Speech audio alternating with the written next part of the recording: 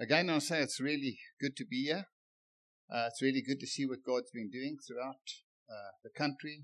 Josh Jen, lovely to see folks that we had the privilege of spending time with and looking at them coming into eldership, now on eldership. And when I saw Skulk standing here again, he's got a double up in Namibia. Thought these two, they better not get up to nonsense because the one will think it's the other one. You know, they look so similar. But I do believe that there's something in God that I believe that's fine. That he's releasing. Thanks, that's hundreds. That he's releasing through his body, the church. It's not that it's a new thing, but I do believe that there is something that has been given to us in a sense of a privilege. We've, as Josh Jen experienced, unbelievable growth for whatever reason. And I've kept saying to the churches and to the leaders of the congregations, just with all your heart, aim high, stay low, glorify Jesus. Aim high, stay low, glorify Jesus. And yes, Pammy and I have now been 43 years in the ministry, 43 years married, had a lot of legacy, but we're still trusting God for more destiny along with his church. And so, if anything, I'd like to encourage you this morning in the things of God. Yes, it was colon cancer just more than a year ago. Collapsed, went in, moved the cancer from the colon, and then they found out it had spread to the liver, then took a big chunk of the liver out, and then they found out that it's gone to the entrance to some other part of the body, and then it's somewhere else. I said, that's fine, I'm here, you here, let's just keep on with what God is saying and doing. And I do want to honor Pam in the way she brings me faithfully my barley green in the morning. Oh, yeah, barley green. But I fell into it. I used to always say to her, no, I'll take that stuff when I get ill. And now I'm into this barley loaf. Actually, it doesn't taste that bad. It's almost tasteless. You know? It just looks so horrific, like it's growing somewhere.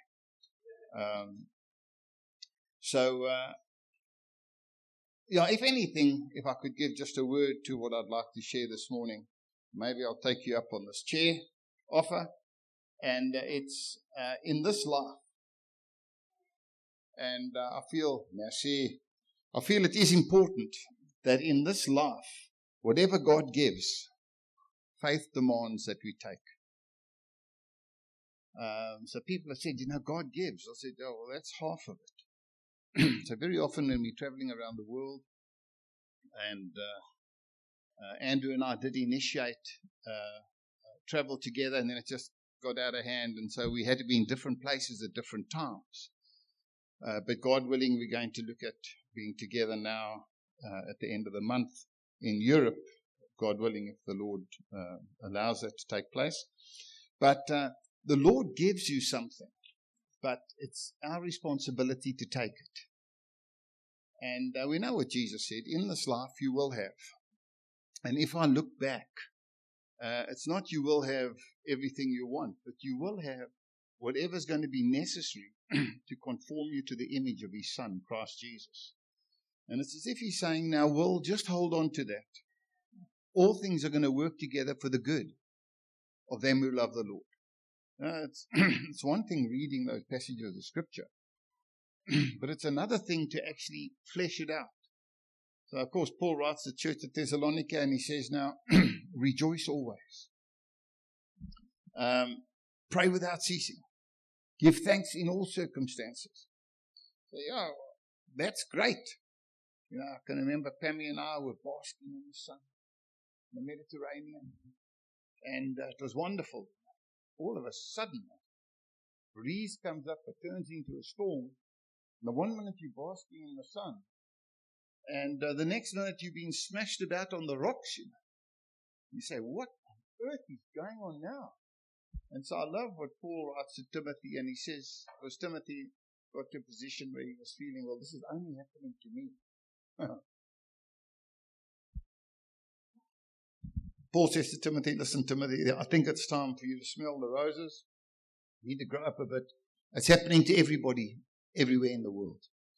That you're not a unique case. And right now, Pammy and I have been praying for folk. Gee whiz, more so now. Maybe it's because the age, you keep getting older. I don't know how I got to this age. I was chatting to somebody now this last weekend, and they're asking, did you do this and did you do that? And I've got to stop and think now. It's so far back. I said, no, I did surf. And they said, yeah. I said, oh, believe it or not, but we only had one skeg on our surfboards. It wasn't that big that two of you had to carry it into the water. That was the generation before me. But my passion was surfing and racing motorcycles. But it was another life. And then the Lord wonderfully broke into my life there. So that with the medication now, I actually asked one of our members at the Josh Jen Sunningdale morning congregation, who's a doctor, and she's got my PAL care, or whatever they call it now, palliative care. And so when she was leaving the house, I said to her, have you ever heard of a medication called Welcanol? She said, I seem to recall that. I said, no, that's the stuff you need to get me onto. So she giggled. She said, I think they've taken that off. I said, I know they have. Unfortunately, it was for extreme geriatric with terminal disease, because that didn't only allow you to see these multicolored elephants, and believe me, it did. And it was unbelievable. But the elephants had there's a reason for me sharing this, by the way. The elephants had the colors of the rainbow: red, orange, yellow, green, blue, indigo, violet. And so it would come into a person too. So once you've had one of these, for no other reason than having one as a young Philistine, and mixing it together with stuff that you smoked but you didn't buy in a cafe. So everything was distorted, but it was magnificent. You felt as though you were there, but that you didn't belong. Paul speaks about that. He says, sometimes we've got it wrong. Sometimes we think we're essentially human beings having a temporary spiritual experience. He says, we're not. We're essentially spirit beings having a temporary human experience. And so right now, this whole thing, God has given us stuff. And He's given us stuff that He wants us to take. Some people have said, no, I'm happy just to be a bum on a seat. Well, that's not Josh Jen. And we have, Andrew and I have told many, many folks in the nicest way possible. Now, the church you're looking for is actually down the road. Don't bother about coming back here again. And folks who don't say that, so no, we do say that. Because some folk want to be in the faith, but they don't want to be in the fight. And, the kingdom is all about the fight. But it's not in a rude way, a brash way. It's not in a legalistic, bombastic way.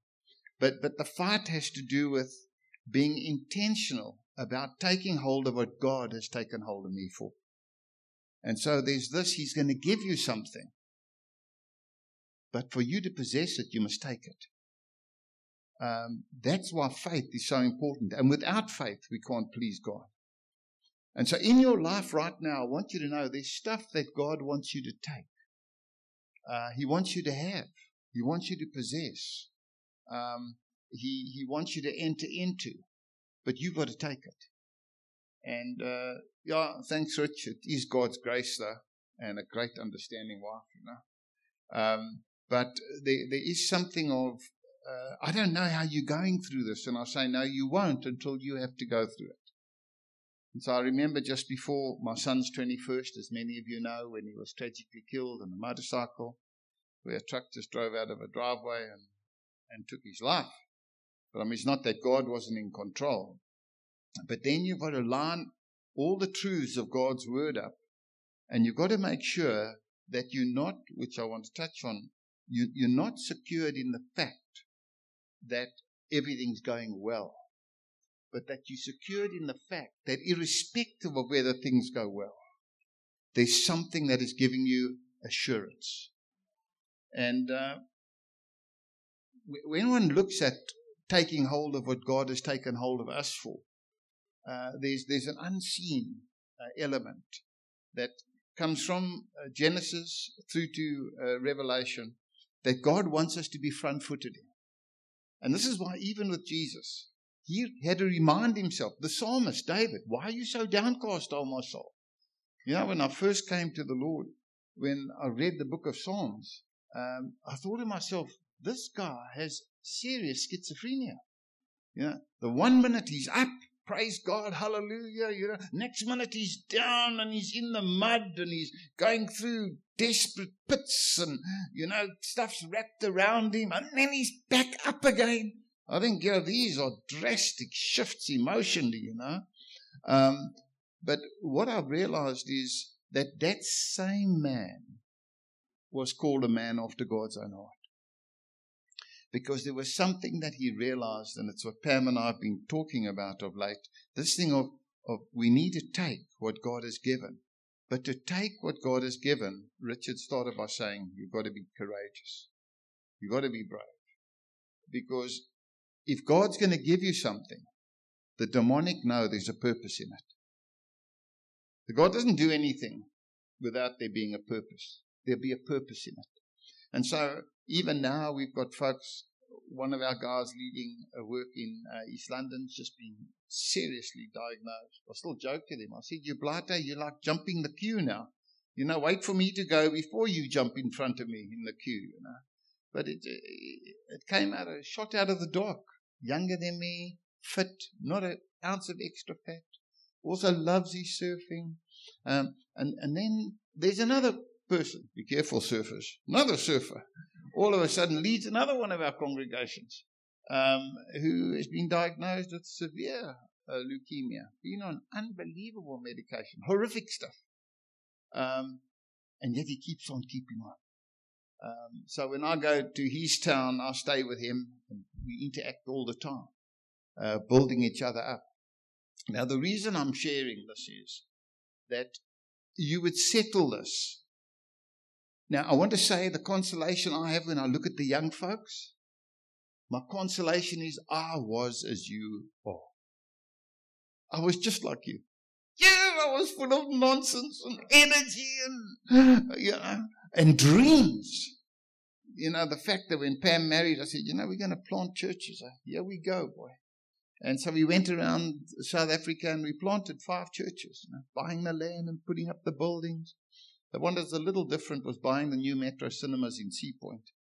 That is slightly different. And bringing that into being. But it's because we believed that it was a God thing. We believed God had given it, but now we must take it. And I want to just say to you, well, let's just read quickly Joshua chapter 1. And I'm going to really, don't worry, I'm going to just drop you 3 pointers here. In Joshua chapter 1, is that going up? Can we get it? Oh, I don't think I gave it. Oh, Joshua 1, verse 1 to 11. Joshua 1, verse 1 to 11, I'm going to read for you. After the death of Moses, the servant of the Lord said to Joshua, son of Nun, he was Moses' assistant, Moses, my servant, is dead. Now then, you and all these people get ready to cross the Jordan River into the land, now watch here, that I'm about to give them. Okay? Oh, praise God. God's giving us a land, you know. Yeah. That I'm going to give to the Israelites. I will give you every place where you put your foot, as I promised Moses. Your territory will extend from the desert to Lebanon, and from the great river to the Euphrates, all the Hittite country to the Mediterranean Sea in the west, no one will be able to stand against you all the days of your life. As I was with Moses, so I'll be with you. I will never leave you nor forsake you. Be strong and courageous. It's on there now. He's giving me something, and now he's telling me be strong and courageous. And then he goes into verse 7 and says, now, I don't think you heard me the first time. Verse 7, he says, now be strong and very courageous. Now he's putting something there that is emphasizing a need to take hold of this thing seriously. Be strong and very courageous. Be careful to obey all the law my servant Moses gave you. Do not turn from it to the right or to the left, so that you may be successful wherever you go. Keep this book of the law. Of course, it was scripture we find in the New Testament, and they gave of themselves to the apostles' teaching. Now keep this book of the law always on your lips. Meditate on it day and night. I think we as a church, we err a bit in those areas. We need to give ourselves more to the Word, get more into the Word, so that the Word can get into us. We know that faith comes by hearing, and hearing by the Word. He says, but I'll never leave you nor forsake you. Okay. Keep this book of the law always on your lips. Speak it, meditate on it, so that you be careful to do everything written in it. Then you'll be prosperous and successful. Have I not commanded you? Be strong and courageous. Do not be afraid. Do not be discouraged. For the Lord your God will be with you wherever you go. So Joshua ordered the officers of the people, go through the camp and tell the people, get your provisions ready. 3 days from now, you're going to cross the Jordan and go and take possession of the land the Lord your God is giving you for your own. Now, I want to say, as exciting as being given something by God is, likewise, so is the challenge to possess it.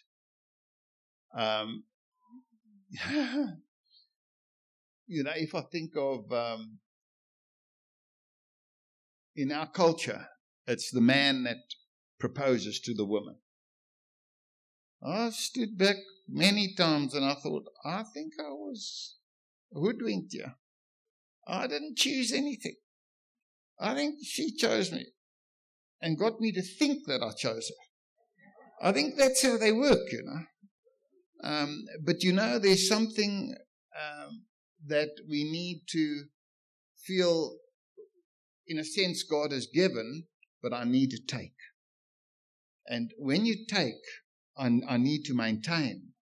I need to secure. And we find that this is very much how it is with the Lord. So once you've got something, I want you to know the devil's not overly concerned that you've got something. The devil's overly concerned with what you're going to do with what you got. See, that's what's important. And what I mean by that is, they said that even the cockroaches, Hiroshima and Nagasaki, the cockroaches out of those 2 atomic bombs were of the survivors. I mean, can you believe it? But I don't know what the guy has in his spray cans where we come from in Edgemead, but he only sorts them out, puerta and die lug, boy, when he comes around. But what they've said is, although they can't kill them, those there, what they do is they give them something they love to eat, and it makes them infertile. See, that's clever. So it's not that it's that you don't reproduce your presence here. And that's why the Lord says, I want you to reproduce. I want you to go into all the world. I want you to establish a presence in every place. But the minute God gives us something, and it's just this first little point, I want to say to you, there will be a problem that will confront you. A problem's going to confront you. So, with all breakthrough in life, there'll be confrontation. And we read Jesus saying again and again to the churches in Revelation chapter 2, chapter 3, to those who overcome. So there's something to overcome. So I must be intentional. I believe this is something God has for me and something that I'm going to take hold of. I joke. Pam says, yeah, you were still very young, but it's true. But I was out of school very young. So by the time I'd got to in my early 20s, I'd already spent a lot of my life out there. But this young guy who was keen on Pam, he just wouldn't let up, And I was busy, doing the good act before the wedding. I was busy rebuilding her brother's motor, actually, putting a motor back in, setting the rings and the valves, and with a friend of mine. And I see these two legs here, because I'm lying under the car now, connecting the bell housing up. And I see, I wonder who these legs belong to, So I shift out on my piece of cardboard. And here he stands, he says, and I recognize him, this young athletic guy. He was a top athlete, apparently. But he had the shines for Pam. And I said to him, can I help you? But I recognized him. He said, I've come to visit Pam. I said, hey, I want you to understand something. She's engaged, engaged. And he looks at me, the blighter, he said, she's not married yet. Without realizing, it wasn't intense. I jumped out from under the car, but I forgot that I had the ring set spanner in my hand, So he looked at this and off he took, out the front. That was silly. It was just a spanner in my hand. But I believe that this was something God had given to me intentionally because of the way it came about, miraculously so. Now I need to take it. I thought, don't people understand? And so it is with the demonic. If there's something that they see is going to cause discomfort for them, or is going to cause a breakdown in what has been given to them to secure, I want you to know they're going to create a scenario in your life that is just two things in mind: to distract and to inject fear. Fear is his prime negative motivating factor. See, fear cancels faith. And without faith, you can't please God. So he knows. So he wants to bring fear into you. So the thing that I've had to counsel many folk now, in sickness and all kinds of things, is be careful what you do with fear. Because you got to believe somebody. Either you're going to believe God or you're going to believe the enemy. And when I go into fear, I'm putting my confidence in the devil's ability. That's fear. So I need to counter fear with the love of God. The love of God will cast out all fear. So I need to secure myself in something God has given me. And the minute I've realized God has given me something, I need to understand that something's going to confront it. And so just quickly, and I want to just pull out 3 small passages of Habakkuk. How he had to move through. God had given him something. He saw it.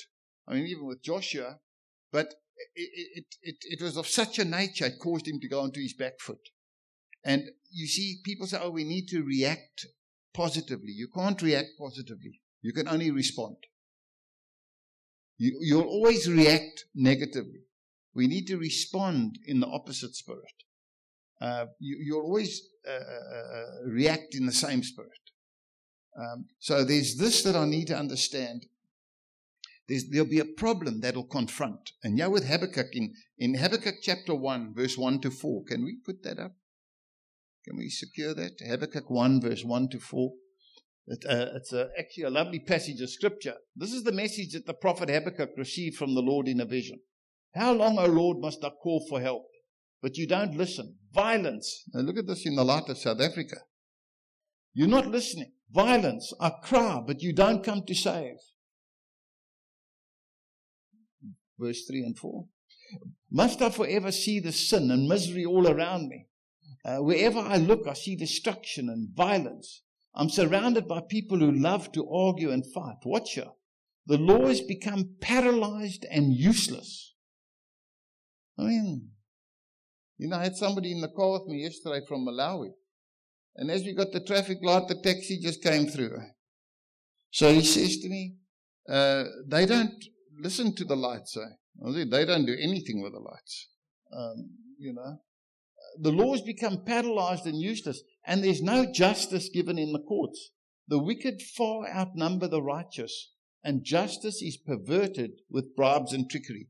So Habakkuk had a situation. There was something that confronted him, a problem. We've got our problems. Habakkuk had his problem. The only reason I'm picking on Habakkuk is just to show from chapter 1 to chapter 3. So we've got to move from chapter 1 to chapter 3 continually in life, processing problems that will confront us. Now, years ago, 20, whatever odd years ago, there was something that confronted us. Our son was taken from us. I pray and trust that nobody will ever have to have a child taken from them. Never.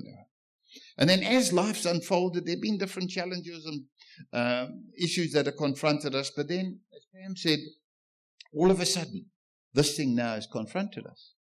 But either I can become anesthetized, paralyzed by fear. Dis die groot K. Jy weet? I say, wat is die groot K? Ooh, young. So somebody said to me, when I came back from my last blood report, did you get good results or bad results? I said, I don't know. I don't know. It depends on who's asking. If the Lord says, did you get good results? I'm saying, no, just bad results. So the Lord says, I thought that you earnestly desire to be with me and see my second coming, So yeah, it's still bad results, we need to be honest.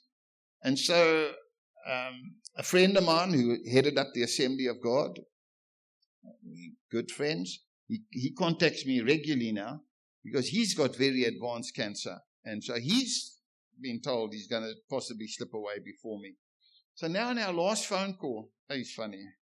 He says to me, from a little child, we've been learning about Sunday school and about heaven and singing, heaven is a wonderful place, And I said, yeah, I remember those songs. He said, this lovely place, heaven. He says, but the only thing that confuses me is nobody wants to go there. I said, yeah, that's true. But in all fairness, it's because this is the only place we know. Now, I haven't been over there.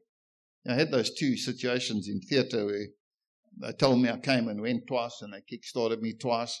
But I haven't been there. But does that mean I put aside a purpose that I believe God has for me? No, there'll be a problem that'll confront me. Habakkuk, there's this problem. Yes, Lord, but I want you to know I've been pressing into you. I've been waiting for you to answer me. I've been waiting for you to bring breakthrough. I've been waiting for you, and nothing. And many people like that in life. I've been waiting and trusting, and there's been prophecies and words have been given, and these churches, and you go, it's hang your crutches up at the door, all kinds of stuff. Yeah, I'm embarrassed. Now I'm going home with my crutches again. All kinds of stuff. I thought it could be fantastic. If your crutches are hanging at the door, leave them at the door if you don't need them. If you need them, take them home with you, I said to some folks a little while ago in Europe, I said, this thing with Prozac, hey, it's taken over. I said to our pharmacist in the Edgemeads, I said, how many people are on medication? He looked around, he said, many. I said, you mean many? He said, no, many. So I said to Pam, we were in a little group chatting. I said, I've never ever had to take anything. Pam said, yeah, but everybody else around you's had to take stuff. So, okay, just quickly, there'll be a problem that'll confront you. I'll assure you that. If you want to lock into the purpose of God, something's going to confront you. And don't think by playing in the shadows, you'll say to the devil, listen, I'll stay in the shadows. Don't worry about me. I won't worry about you. I won't trouble you. You don't trouble me. No. You've got to walk in the light as he's in the light. You don't go in the shadows. He lives in the shadows. And so there's this problem that's going to confront you. In the midst of it, I just want to drop the second point is, but in the midst of it, when you're confronted with something, and I want you to know, folks, you will be, even in areas of health, nobody. Say it quietly to yourself. Nobody gets out of this life alive. Nobody. Settle it. That's the bottom line. So this truth here, that when I don't know what to say about the unknown, I don't know what to say about the fact that I've been told that I've got this cancer in my body. But I'm not going around focusing on that. I'm not dying from cancer. I'm living with cancer. So when you don't know what to say about the unknown, restate what you know about the known. I don't know what to say about the passing on of our son. I don't know what to say about a whole lot of things that we've had to go through. I don't know what to say about this thing that I've been afflicted with. And my good friend Donnie, and my good friend Emsley, and my good friend Alan. And I said to my oncologist, I said, if I could have a prayer for you. And he sits back now. He says, yeah, well, boor. I said, doctor, if I could have a prayer for you, this is what my prayer would be. Father God, please, let this good man die from a serious heart attack at midnight, so he doesn't have to go through this chemo. He checks me out. I said, believe me, that's a good prayer. So when you don't know what to say about the unknown, restate what you do know about the known. What do I know? I know that He's faithful. I know that He's just. I know that He's kind. I know that He's loving. I know that He's in control. I know that He's gone to prepare a place for me and my son and my wife and all the others who know and love Him. That where He is, we're going to be also. I don't know what to say about the unknown. And you'll get to a point in your life, folks, where you won't either. But then you must restate what you know about the known. Paul says, I know in whom I have believed. And I am persuaded. And so, not only is there a problem that will confront you, but I guarantee you, in your mind, you'll play games in your mind. There'll be a paradox that will confuse you. Paradox. If God is, then how can this happen? So, it happened many years ago in a garden called Eden. Yeah, it's got nothing to do with God. God said the day you eat thereof. Yeah, well, that was Adam that ate that. Yeah, it's proven with this whole thing of the sin factor that is passed down through mankind that's invisible. It says we conceived in sin. That if the person in the garden was Will and Pam and not Adam and Eve,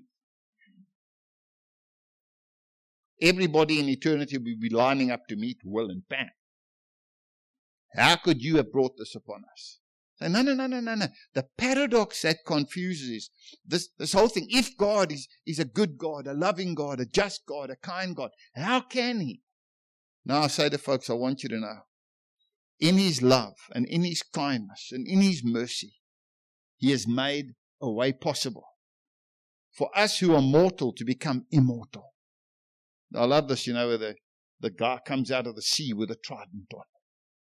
And some of the elders in Josh Gen, there's an old one with guy where his horse cusses now, uncuss, and some of you must have seen that photograph of what's his name coming out the ocean with his trident? Aquaman. Yeah, they said, yeah, they will. And they said with this old panel-beated body coming out, I said, yeah. But it's those who are sown mortal. You're going to be raised immortal. Perishable, imperishable. Temporal, eternal. When we see Him, we're going to be made like Him. I don't know what to say about the unknown. But let me tell you what I do know. Folks, I want you to know that'll keep you, that'll secure you. It says concerning Jesus, He scorned and He despised what He had to go through because of the joy that was set before Him. Didn't focus on what He didn't know. Focused on what He did know. In the midst of this, am I putting down faith for healing? Oh, no. I mean, we're front-footed. We're right there. I'm trusting God for healing. But is my life going to fall apart if I don't get healed? No. I just don't want to be there when it happens. No, I want to say there's something in God we've got to secure ourselves in. The world's watching the church. And it's important how we live, but it's also important how we transition. And if I'm hanging on and I've been with people at the end like that, I'm saying, man, who are you going to? and take comfort in the fact nobody gets out of here alive. You got to go through the door. I hope you secured the door. So there's this paradox that confuses. Pammy just finished a book by Corrie ten Boom. Hey, and her sister, what is this? Becky. Who's Becky? Betsy. Oh, yeah. And so she reads it to me. I'm trying to get comfortable. A little bit of man flu, So just get a little more empathy. I give a little more of the, And then she says, listen to this. No, don't retract from my time, It's my time now. And then she reads about Corrie ten Boom and her sister Betsy in the Nazi concentration camps. Oh, then I'm wondering if I'm saved by the time she's finished reading this book. Jesus says the biggest problem with going wasn't that God the Father hadn't given it to them. It's that they grumbled. So he did another 40 years in the desert then, man. So no, I don't want to go another 40 years in the desert. But I want to live a life that doesn't only believe in God, but that believes God. It says even the demons believe in God. Now, I want to show the world I believe God. And let me tell you, when you've got grandkids like we've got, you don't want to go anywhere. Those two grandsons of mine just want Pampa, boy. And their hands are in my pockets as they run towards me because Papa's got sweets in his pockets. I mean, I don't want to go anywhere. Let me tell you, you think you're besotted with your own kids. Just wait until you have grandkids. Oh, yeah, that's the end of it.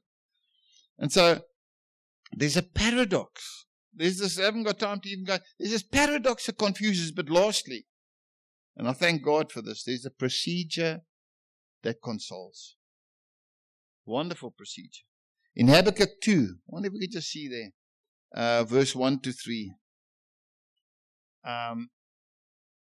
Habakkuk 2, verse 1 to 3, and then I just want to pull one more out of Habakkuk in chapter 3.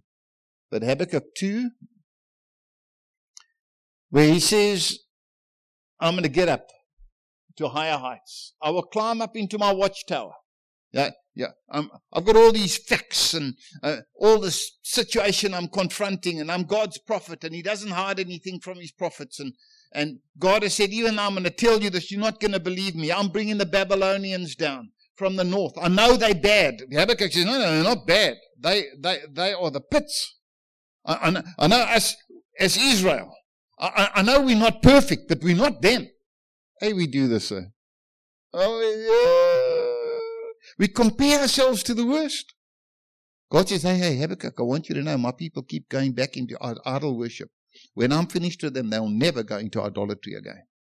You think 722 with the Assyrians is one thing. Watch me wipe the bowl clean now with the Babylonians in 587. And this was now. Habakkuk says, no. He says, this paradox is blowing my mind. I know we're not perfect, but we're not as bad as they are. Want, jy het vergeet, ons is die verbondsvolk. Ja. Ons is die verbondsvolk, met die doopseel en klaar aangeneem. I mean, asseblief. This is what Habakkuk was saying. Yeah. And God says, Habakkuk, I just want you to know that what comes second to my glory is your comfort. I'm going to do what I need to do so that I can purify my church and glorify my name. So Paul the Apostle says, therefore we offer our bodies as a living sacrifice, wholly acceptable unto God. But that's not going to happen until this takes place here. He says, I'm going to get into my tower, see what the Lord will say to me and how he will answer my complaint. He's going to answer my complaint. What actually comes out in the Hebrew is, Habakkuk is saying to the Lord, I'm going to tell you what I think. No, you'll have your turn. When I've finished speaking, then you can speak. Big mistake. Because if one looks at Job, those are the exact words of Job. And the response that Habakkuk makes, or reaction, is the same that Job. He says, I put my hand to my mouth. Rottenness enters my bones. I should never have spoken. I was set up for this. This thing here the procedure is something we've got to go through. And it has to do with revelation. You see, revelation changes everything. Revelation doesn't secure you in this life. Now, revelation secures you in Him, whether in this life or the next. Now, revelation, the end result of revelation isn't to increase knowledge. Okay, Habakkuk, come here. I'll let you in. I'll let you in on it. This is what I'm going to do, and this is how I'm going to do it, and I'll do it. But don't worry, I've got something. There's two guys, and I'm going to use these two guys, Ezra and Nehemiah. But I'm going to make sure that when Nehemiah is in the court, that the Queen Mother, who's going to sit on the throne, is going to be Jewish. You don't even realize that. Esther was Jewish. And the queen never sat next to the king. Now, if the queen came in, and the king didn't raise his scepter, that is the end of her. So that's why when Esther came in, he had to raise his scepter. No, but when the queen, the previous king passes on, his wife doesn't fulfill the role next to him. His mother does. You go read in Nehemiah, the king's mother was next to him. And the king challenged him, said, why are you so downcast? What's going on here? I want to say, when we secure ourselves in God, the magnificence of God. I mean, just this evening, if the weather changes, just get yourself a little light mattress and crawl on top of your garage and look at the stars. You know, look at that little lost Russian Sputnik that's been trying to find its way for the last 60 years. Look at the falling stars, shooting stars. I mean, look at the constellation. Look out towards the Milky Way now. You'll get there. Look at the Milky Way now. And realize that the narrowest part of the Milky Way, it'll take 100,000 years. 100,000 years at 168,000 miles a second to cross the narrowest part of our Milky Way. And yet He knows everyone by name. Knows your DNA. Knows your voice resonance. He says, oh, Will speaking there in Somerset West this morning. He knows your retina and your eye composition. He knows everything about you. He knows how many hairs are on your head. I mean, Jesus just stretches it further all the time. When this revelation comes to Habakkuk, God suddenly opens up. You'll see through chapter 3. Let's just go to chapter 3, verse 16 to 18. God just opens up and shows him His magnificence, shows him coming through the rivers and breaking the seas open on his chariots, the chariots of fire and the blades of destruction going before him. And he says in Habakkuk chapter 3, once this revelation comes, in verse 16, I trembled inside me when I heard all of this. My lips quivered with fear. My legs gave way beneath me and I shook in terror. I will wait quietly for the coming day when disaster will strike the people who invade us. Even though the fig tree does not blossom and there be no grape on the vine. Everything appears useless. Everything's going contrary to what I thought. Even though the olive crop fails and the fields lie empty and barren. Even though the flocks die in the fields and the cattle barns are empty. Yet will I rejoice in the Lord. I will joy in the God of my salvation. So revelation doesn't increase knowledge. Revelation, true revelation of the magnificence of God brings us to worship. Abandonment. Even though the world's watching the church. Even though. Yes, I'm not only going to be in the faith, I want to be in the fight. Lord Jeremiah. Lord, I need your grace, I need your mercy. Maybe my son has been on drugs. Oh, my mom was a Philistine. She didn't even know the Lord. And I was staying in a back room for a while, and if I think of what a mother's heart goes through, find your son lying in that condition, it's just. But when you look back, I say, if God could do that for me, the day He changed me was, I ended up, the only job I could get, and I close with this, was a passenger in a Fidelity Guard van. You must know, you bet. I had to take the case. He'd stop and he'd tap me. Get out, go at the door, little thing there, slide it out.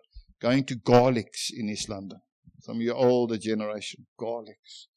And as I put this box into the hole in the back of Garlics, as I was putting it in, this woman grabbed my hand. I got such a fright.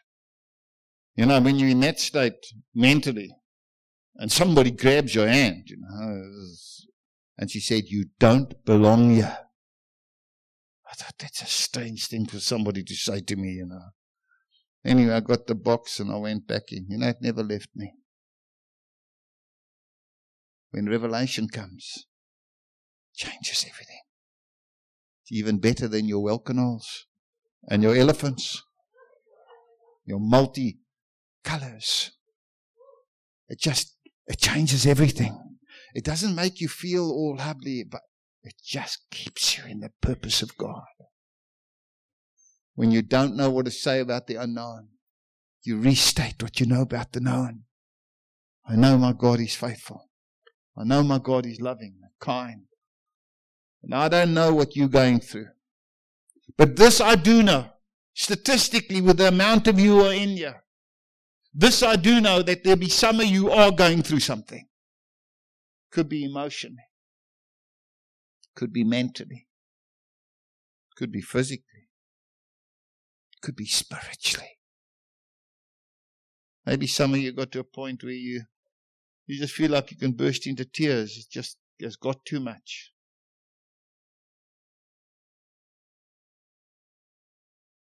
Do you need a captain? Signal them to Jesus. See, unless you become as little children. Pam said to me, the thing that's going to take you through this now. In the last 2 or 3 days, she said it to me. It's going to be His strength. She said, well, you've been so strong. Been such a strong person. Out there buying land, putting up buildings, blade between your teeth, cutting the nations. Or you just trailblazing. But now in your weakness, He wants to show you strength, because you couldn't do that before. I thought, what a twit I was saying. Maybe so much was accomplished. So much could have been accomplished. The Lord has been wonderfully good. But for you today, I want you to know that He's so passionate for you. And the old man has to come and the old man has to go. But one thing I know is this, that there'll be others who'll be coming through. There'll be others who are coming through. Even though the fig tree does not blossom for you now and there be no fruit on the vine. Get alone in your watchtower. Habakkuk chapter 2. Say, Lord, I need to get alone with you. I can't fathom this out anymore. And most of the time I'm feeling exhausted with what I'm being confronted with in life. So it's continual confrontation. The Lord says, come cast it upon me. I care for you.